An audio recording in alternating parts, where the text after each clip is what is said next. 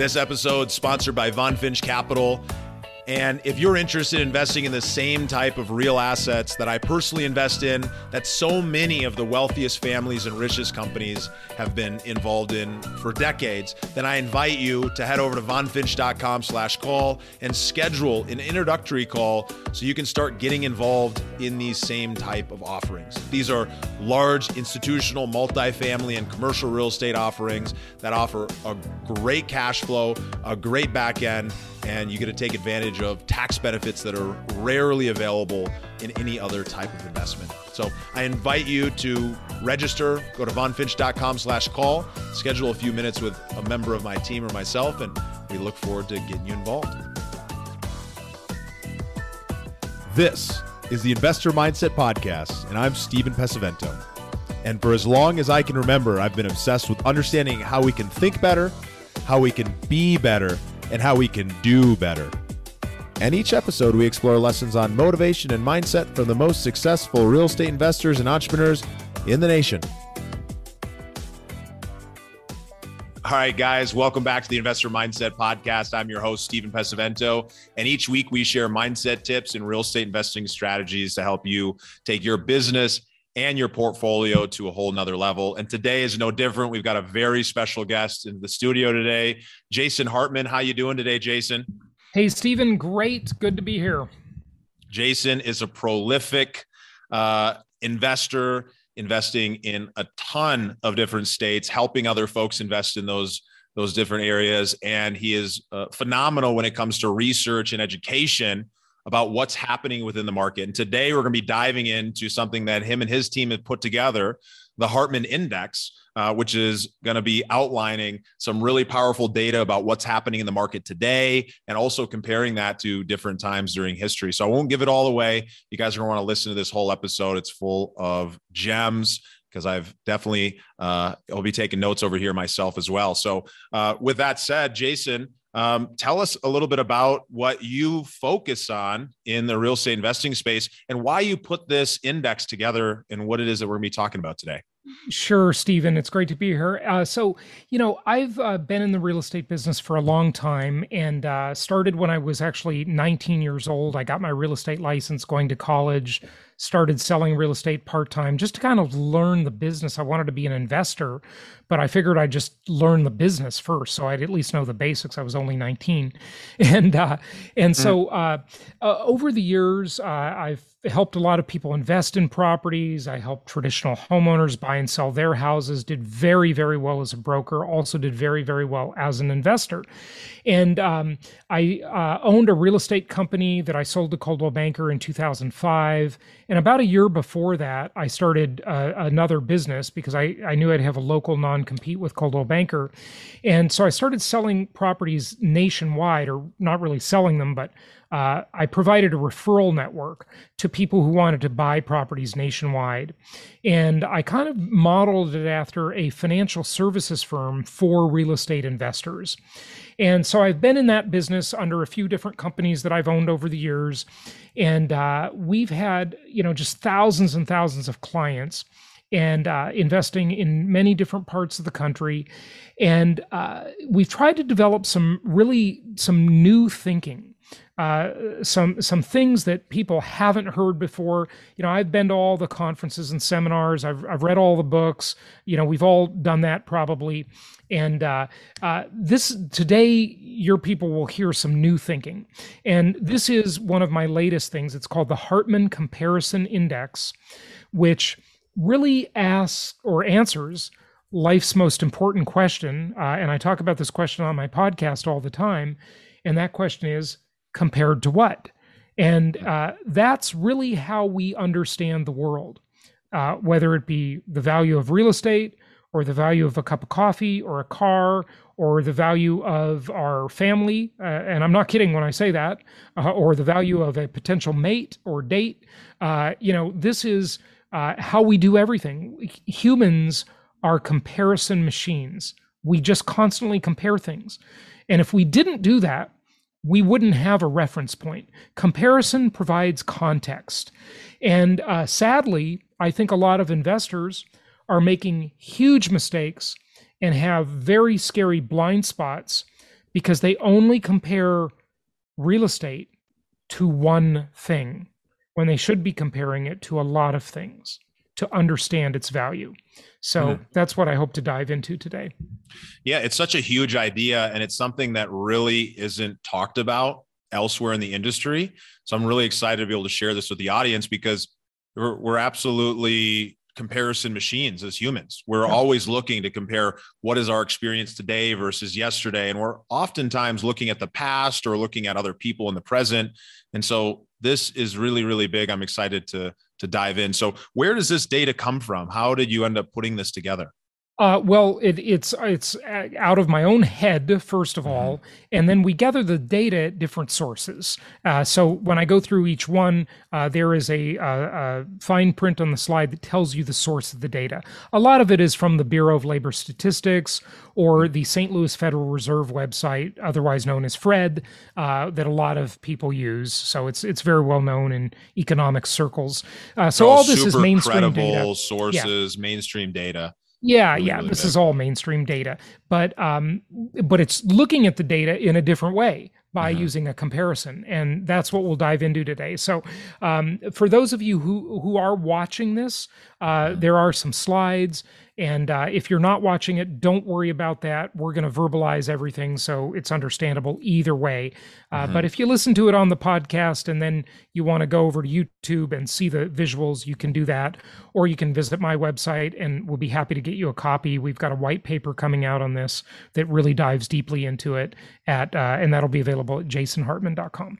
So the question is, what is your measuring stick, right? When we value something, we measure it, right? And we are only using many times one measuring stick, and that is the US dollar. And that, I say, is a huge mistake. And we want to correct that mistake so that investors make better investment decisions today. The first thing we need to do, Stephen, to do that is we need to understand that in a country as large and diverse as the United States, there is no such thing as a national housing market. There are about 400 metropolitan statistical areas, or MSAs, and there are over 3,100 counties in the US. And I doubt anybody listening would think that a county could even be considered a real estate market. Now, there are many thousands more cities in the US, and even within one city, you'll have different markets. So understand, we're talking about a very large country. And as the old saying goes, all real estate is local. All real estate is local. But the problem is that's way too much data to analyze. So let's simplify it in one way. Let's divide these thousands of markets into three types of markets. And by doing that, I think we can much better understand what's going on. So I say there are three types of markets. There are linear markets that are slow and steady and consistent and reliable and profitable. They have good cash flow. And there are cyclical markets that are like, if you're looking at a chart or a graph, they're like a roller coaster. They go up and down. They have glorious highs and really ugly lows. And then there are hybrid markets that are in between the two. So let's look at a couple of examples. A linear market example, a good example, would be one market that we've been in for many years, that is Memphis, Tennessee. And if you look at the chart, it's very linear. It just kind of chugs along. It has some little ups and downs. Even during the Great Recession, not very pronounced declines. And during this time of boom time, the prices, sure, they go up, but they're not extreme. These markets, these linear markets, are typified by consistency and slow and steady. And then if we look at an opposite of that, would be a cyclical market. Not too far from me, south of me by about a little over an hour, is Miami, Florida. And Miami is a cyclical market. The chart looks like a roller coaster, up, down, up and down, up and down again. And go back to linear. Let's look at Indianapolis, right? This is a market I've been doing business in for many, many years. And in Indianapolis, slow and steady. Contrast that to my hometown where I grew up, Los Angeles, California. up, down, up, down, up, down. Now, if you're looking at an EKG or a heart reading, I guess this is good. But for investing, it bothers my heart. Okay, yeah. So understanding this is really the difference of that old fable that we all know, the tortoise and the hare, right? The tortoise is very consistent, just plods along, and the hare runs really fast, but then runs out of energy. And so that's kind of one of the differences. So if you look at home prices compared to inflation, looking at, say, the Case-Shiller index, which I think is a very poor index, by the way, but just comparing the two, you see that home prices are usually somewhat in lockstep with inflation, but then they do get out of sync at various times. And that would lead some to believe that they're overvalued. And they might be right, depending on which of those three types of markets they're in. So it makes a big difference. So Case-Shiller index only profiles 20 big metro areas, and 75% of those are cyclical markets. Only 25% are hybrid or linear. So that would be a bad index to use. The Housing Affordability Index, published by the National Association of Realtors, I think is a pretty good index. I like this one. It's not perfect. A couple of blind spots it has is that it doesn't take into account foreign money coming into a market, and it doesn't take into account people that already live in that market that might be highly appreciated, or they might have lived in a home for many years, and when they move, they're just simply trading equity. So the price is relative to the equity they have in the home they sold. So a market that I do like, or an index that I do like, is published by First American. And they call it the Real House Price Index. And that's my second favorite, only after my own index, the Hartman Comparison Index. Now, the RHPI says that since January of 2000, okay, right at the new year, 21 years ago, that real house prices are actually almost 27% lower. You heard me right. Lower than they were 21 years ago today. Real house prices. Now, they measure this by adjusting for inflation, interest rate, and house price.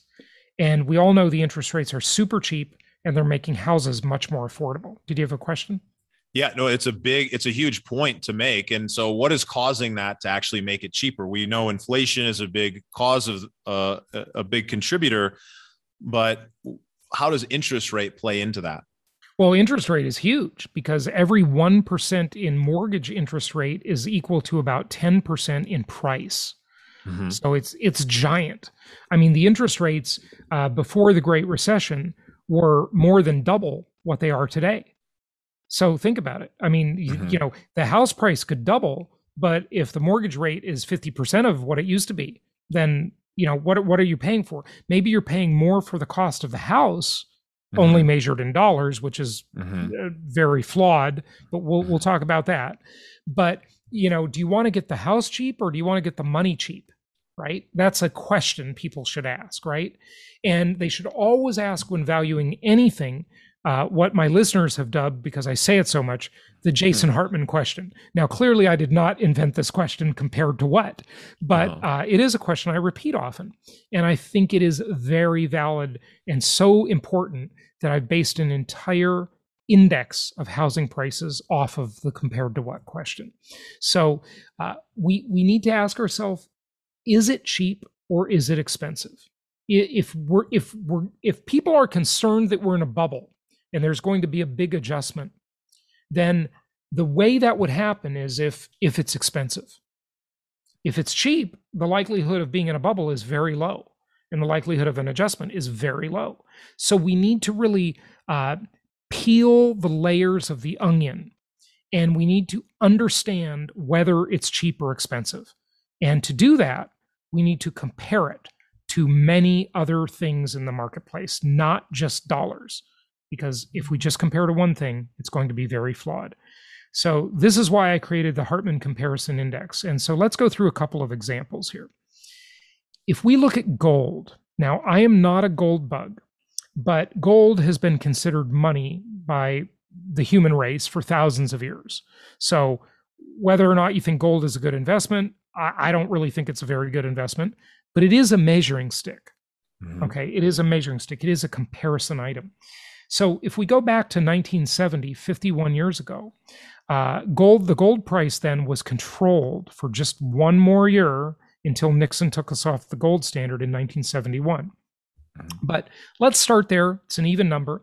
Gold was $35 an ounce. The median house price was almost $23,000. So if you wanted to buy the typical home in gold, you would need to pack in your suitcase full of gold 646 ounces of gold to buy that house. By 1980, when the gold price was allowed to be free and not controlled by the government for 9 years, the median house price had tripled. It went up 3 times in dollars. It was now over $66,000. And gold went up by 10 times to about $653 an ounce. So to buy the same median price house 10 years later in 1980, your suitcase would only have to have 102 ounces of gold, less than 1/6 the amount of gold. But everybody thought houses were more expensive 10 years later in 1980 because they were pricing them only in dollars. But if you price them in gold, the question is housing cheap or expensive? Okay, well, you say, Jason, look, that's only 10 years, and 1980 was a long time ago. Fine, you're right. Let's look at today. So today, the median house is about $350,000. And gold is about $1,800. And it would cost 212 ounces of gold to buy the house. Now, is it cheap or expensive? Well, 21 years ago in the year 2000, it took 610 ounces of gold to buy a house. Today, it only takes 1/3 the amount of gold to buy a house than it did 21 years ago. If you even look to 2010, it was 208 ounces. Most people would consider that the cheapest time to buy a house coming out of the Great Recession, right around 2010. But today, it's only 2 more ounces than it was 11 years ago.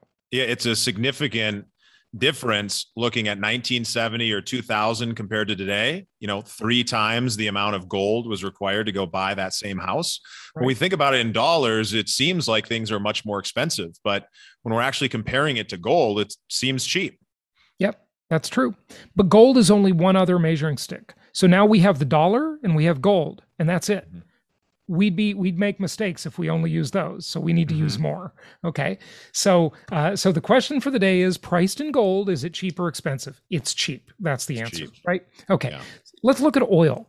Oil is arguably, maybe the second most important commodity in the world after water. Okay. So it doesn't matter what the tree huggers say, the world still runs on oil. It's a super, super important commodity. In 1970, oil was $3 a barrel. We know the median house was just over $22,000. If you wanted to buy a house priced in oil, it would be 6,700 barrels of oil. Today, it's only 5,600 barrels of oil. So priced in oil, housing is cheaper than it was 51 years ago. Now, it's not cheaper than it was 11 years ago. It's much more expensive. It's about double the price. So in 2010, for example, the median house price was $224,000. Oil was $78 a barrel, and it would take 2,900 barrels of oil approximately to buy a house. Today, it takes about double that. So it's expensive compared to that. But historically speaking, it's not terribly expensive, but it's more expensive. Now, remember something. We're only talking about the price of the house.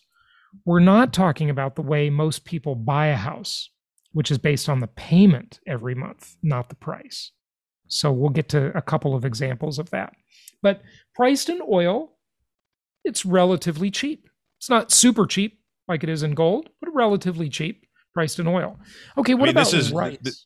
yeah, this is big stuff, you guys. I hope that you're taking notice of the difference between comparing things based just on dollars versus comparing them to these other baskets of goods. Yeah. Here's something that just came up this morning. He asked about the Hartman comparison index this morning, and I kind of responded to him differently. I thought of it a little differently, and I think this might help. It's the first time I've said this on the air, but if people think of the dollar or gold or oil or any other commodity, the way they think of a language, that might be helpful. So, for example, we're speaking English, right? And we can communicate something, and you could ask me for something, or I could ask you for something, and you might give it to me, or I might give it to you, and we'd get the same result. Now, if we spoke another language, say we spoke Spanish or Russian or something, right?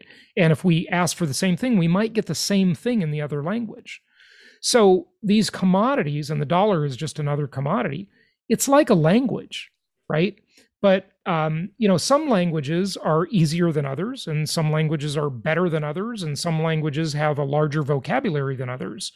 And so some languages literally are more effective than others, right? And so that might be another way you could look at this. Let's look at rice. Rice is the food stock for 2/3 of the human race. This is their basic survival food, rice. Okay. So in 1970, it would take you, now rice is measured in what's called hundredweight. Okay. So it would take you 43,000 units in 1970 to buy the median price house. Today, even though everybody thinks it's really expensive, it would only take you 27,000 units. So almost less than half, right? Almost. So priced in rice, housing is cheap.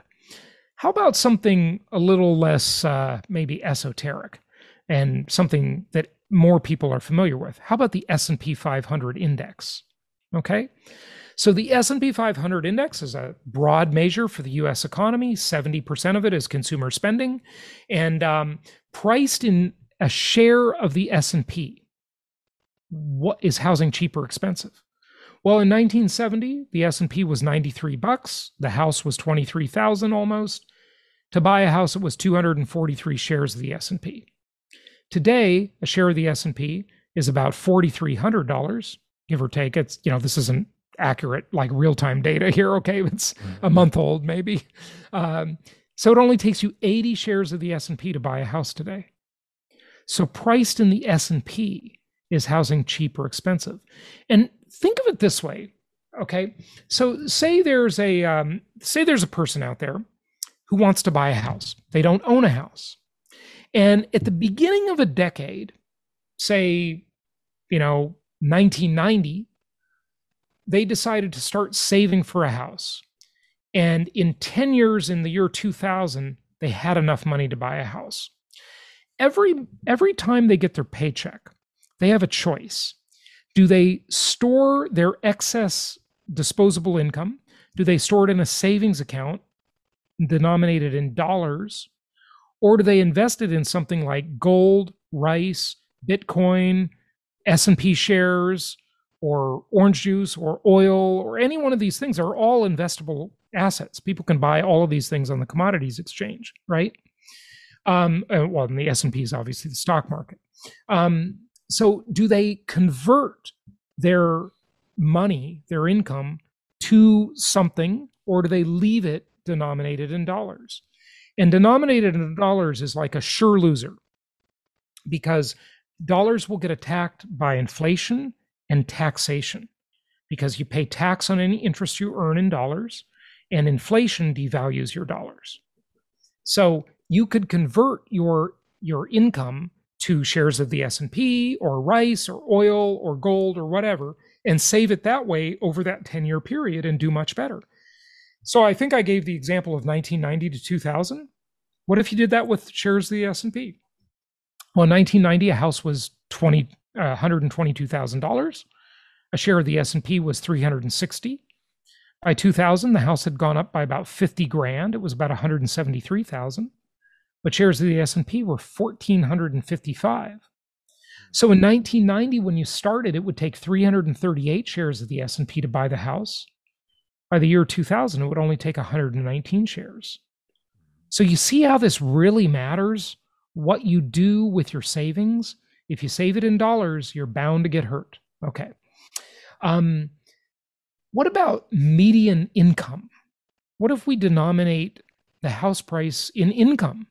How many years does it take you if you earn the median income to buy a house? Right? To just buy a house with cash. Well, in 1970, it took you 2.6 years. In 1980, 3.8.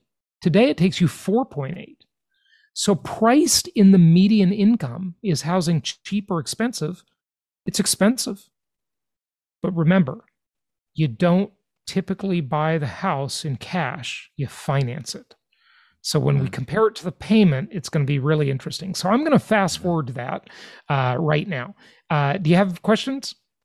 Yeah, I mean, so there's some really big things here for people to be able to understand. And I think one of the big questions that comes to mind is, how do you go about using this as an investor? And we're going to get to in a really important piece here, but how does somebody take this information, then run with it and start making some decisions about what's important to them and how they're going to invest their dollars? Absolutely. Good points. So one, they do what I just said. They decide how they're going to save. So look, I'm an investor. Probably everybody listening is an investor, right? And they want to buy more investment properties.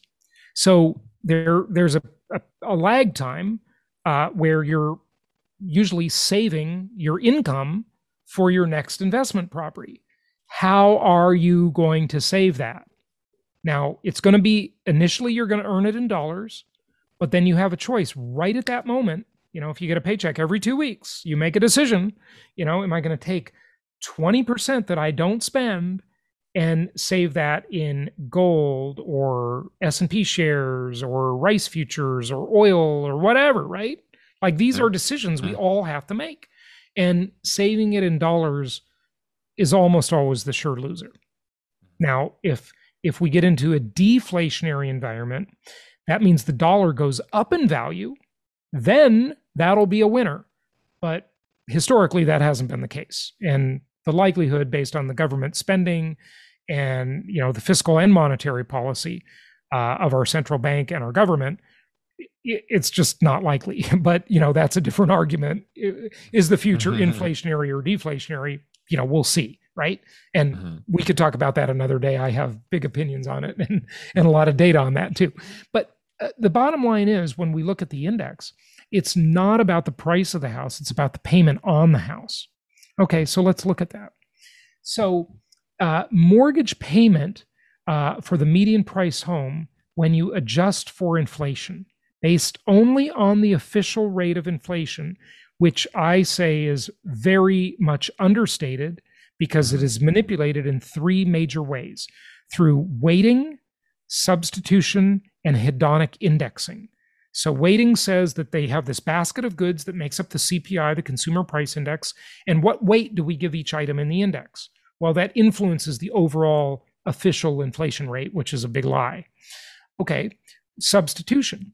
If the price of beef goes up, maybe everybody will just switch to chicken. We'll assume that they did because chicken didn't go up so much. So that'll make inflation look lower. And the government has a vested interest in understating inflation to make it seem lower than it really is.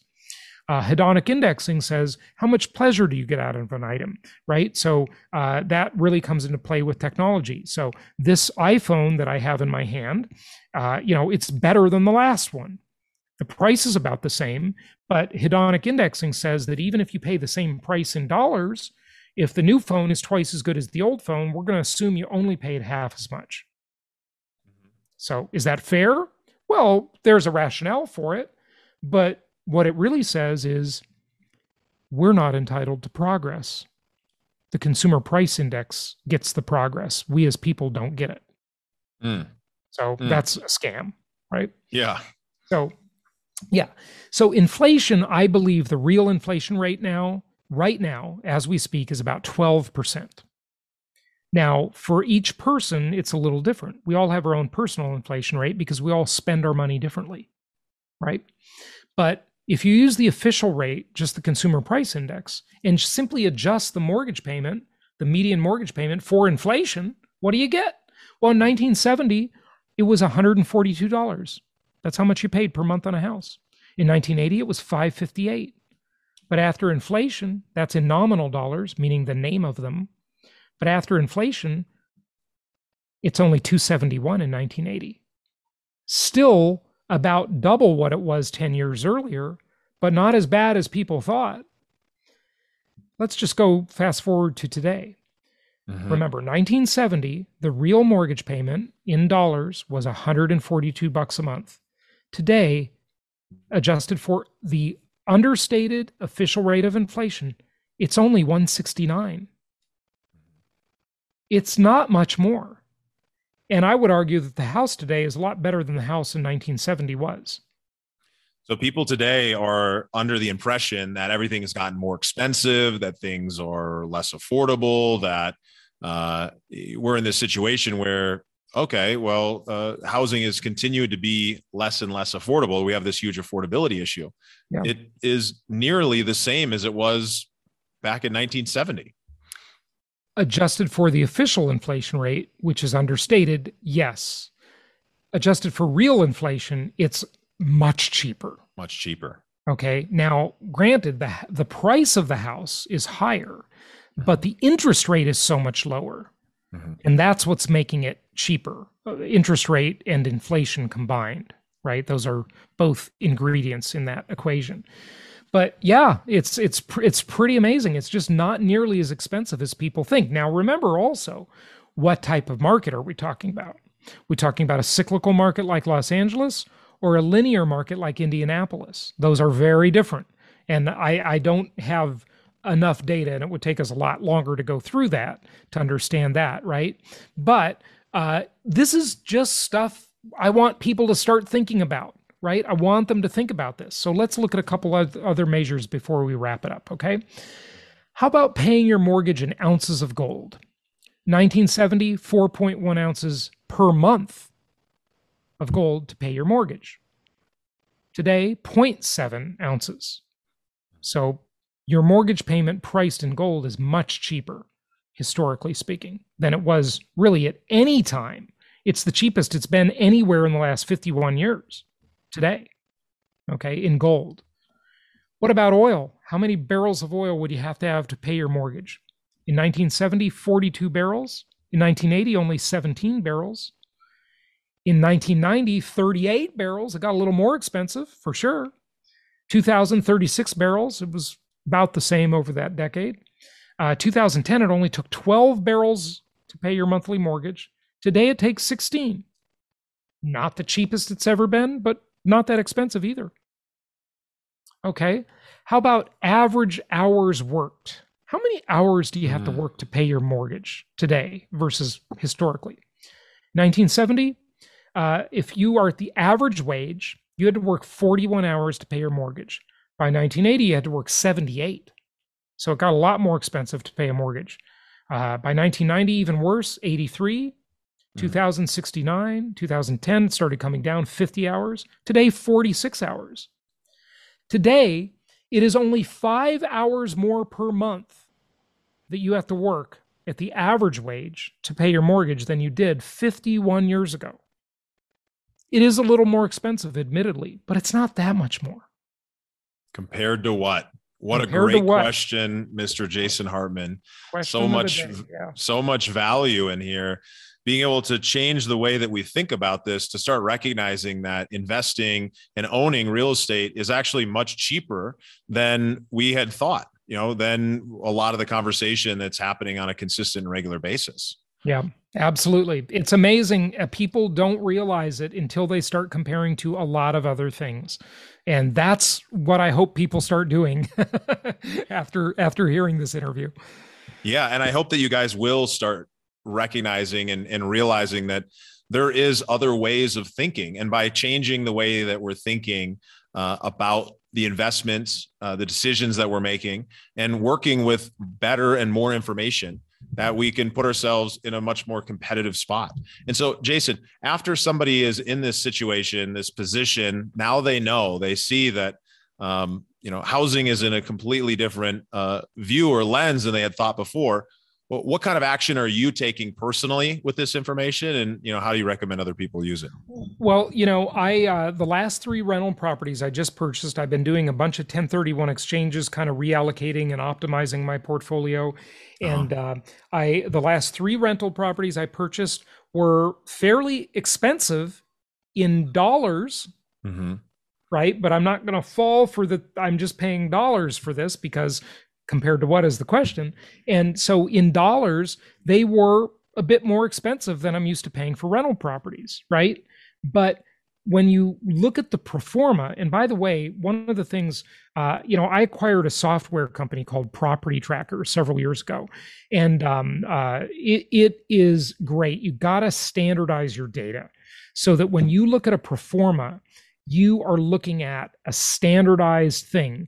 And one of the great compared to what's on that, by the way, is that actually the tool I didn't mean to use, but it sort of happened, is Facebook Memories. Which that company, I have a lot of bad things to say about them, but one thing I really do like is that memories feature. And what I noticed is I posted some of these pro formas from Property Tracker, and that's at propertytracker.com, by the way. You can get a free account. And I posted some of them 8 years ago, 10 years ago, the same pro forma we use today.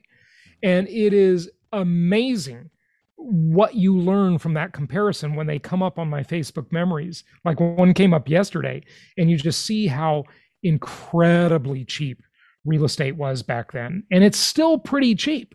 And I think people will look at this 10 years from now and think, wow, in the right market, I don't mean buying in Los Angeles or some, cyclical market that's a high flying market. I think those are overpriced. But in these good, solid linear markets, real estate is really very well priced, assuming you buy the right property. And I mean, there's more to it than that, but generally speaking, it's just not nearly as expensive as everybody thinks it is. And one of the things that I think will happen, and this is a prediction for whatever it's worth, is that housing will continue to have a shortage. And part of that shortage is going to be brought on by the super low interest rates that people have taken advantage of recently. So, for example, the asset, a big part of the asset is the mortgage. And I teach a strategy called inflation-induced debt destruction, which shows people how the debt on their property at negative interest rates is this hidden wealth creator. It's just a beautiful, beautiful thing. And there's some complexity to it. And, it takes a little bit to explain, but there's more on my podcast about that. And, 5 years from now, we will likely have higher interest rates. 10 years from now, we'll likely have higher interest rates. So all these people that got these super cheap mortgages today, they're going to hoard them. They're not going to want to part with these properties. They're going to, instead of buying a new home, if they're an owner occupant, they're more likely to add on and make an addition or an improvement to their existing home because they don't want to give up that cheap mortgage that is not transferable to a new property. So I think this is going to constrict housing supply even more in the future. These cheap mortgages that nobody's going to want to relinquish. Because they're not going to be able to duplicate them in the future, but we'll see. There's going to be a ton of shifting and changing happening. Market is definitely moving in an interesting and great direction, especially when we understand what to compare it to. So thanks so much for joining us today and really appreciate it. Jason, where can people find out more about this index? My main website is jasonhartman.com. We have a new white paper coming out on this. So if you get on our email list, we're going to email it to everybody. And, just sign up anywhere at jasonhartman.com. I also have a free book. It's kind of a mini book at pandemicinvesting.com. During the crazy times in which we live, I kind of modified a bunch of my strategies for the pandemic era. And so people can find that book and get it for free at pandemicinvesting.com. Wonderful. It was super great having you. Thanks for listening, you guys. And remember, take action on some of the knowledge that you learned here today. ask yourself the question, what did I learn and how can I apply it, and go run with that in your life. Thank you guys so much. We'll see you next time. Today's episode is sponsored by Von Finch Capital. If you're interested in investing alongside me in the same type of real estate opportunities that I personally invest in, then head over to Von Finch Capital and join their private investor network. You can do so at vonfinch.com/invest. Join me on that next deal, and I look forward to seeing you on the inside. You're listening to the Investor Mindset Podcast. If you like what you heard, make sure to rate, review, subscribe, and share it with a friend. Head over to theinvestormindset.com to join the Insider Club, where we share tools and strategies from the top investors and entrepreneurs on how to take it to the next level.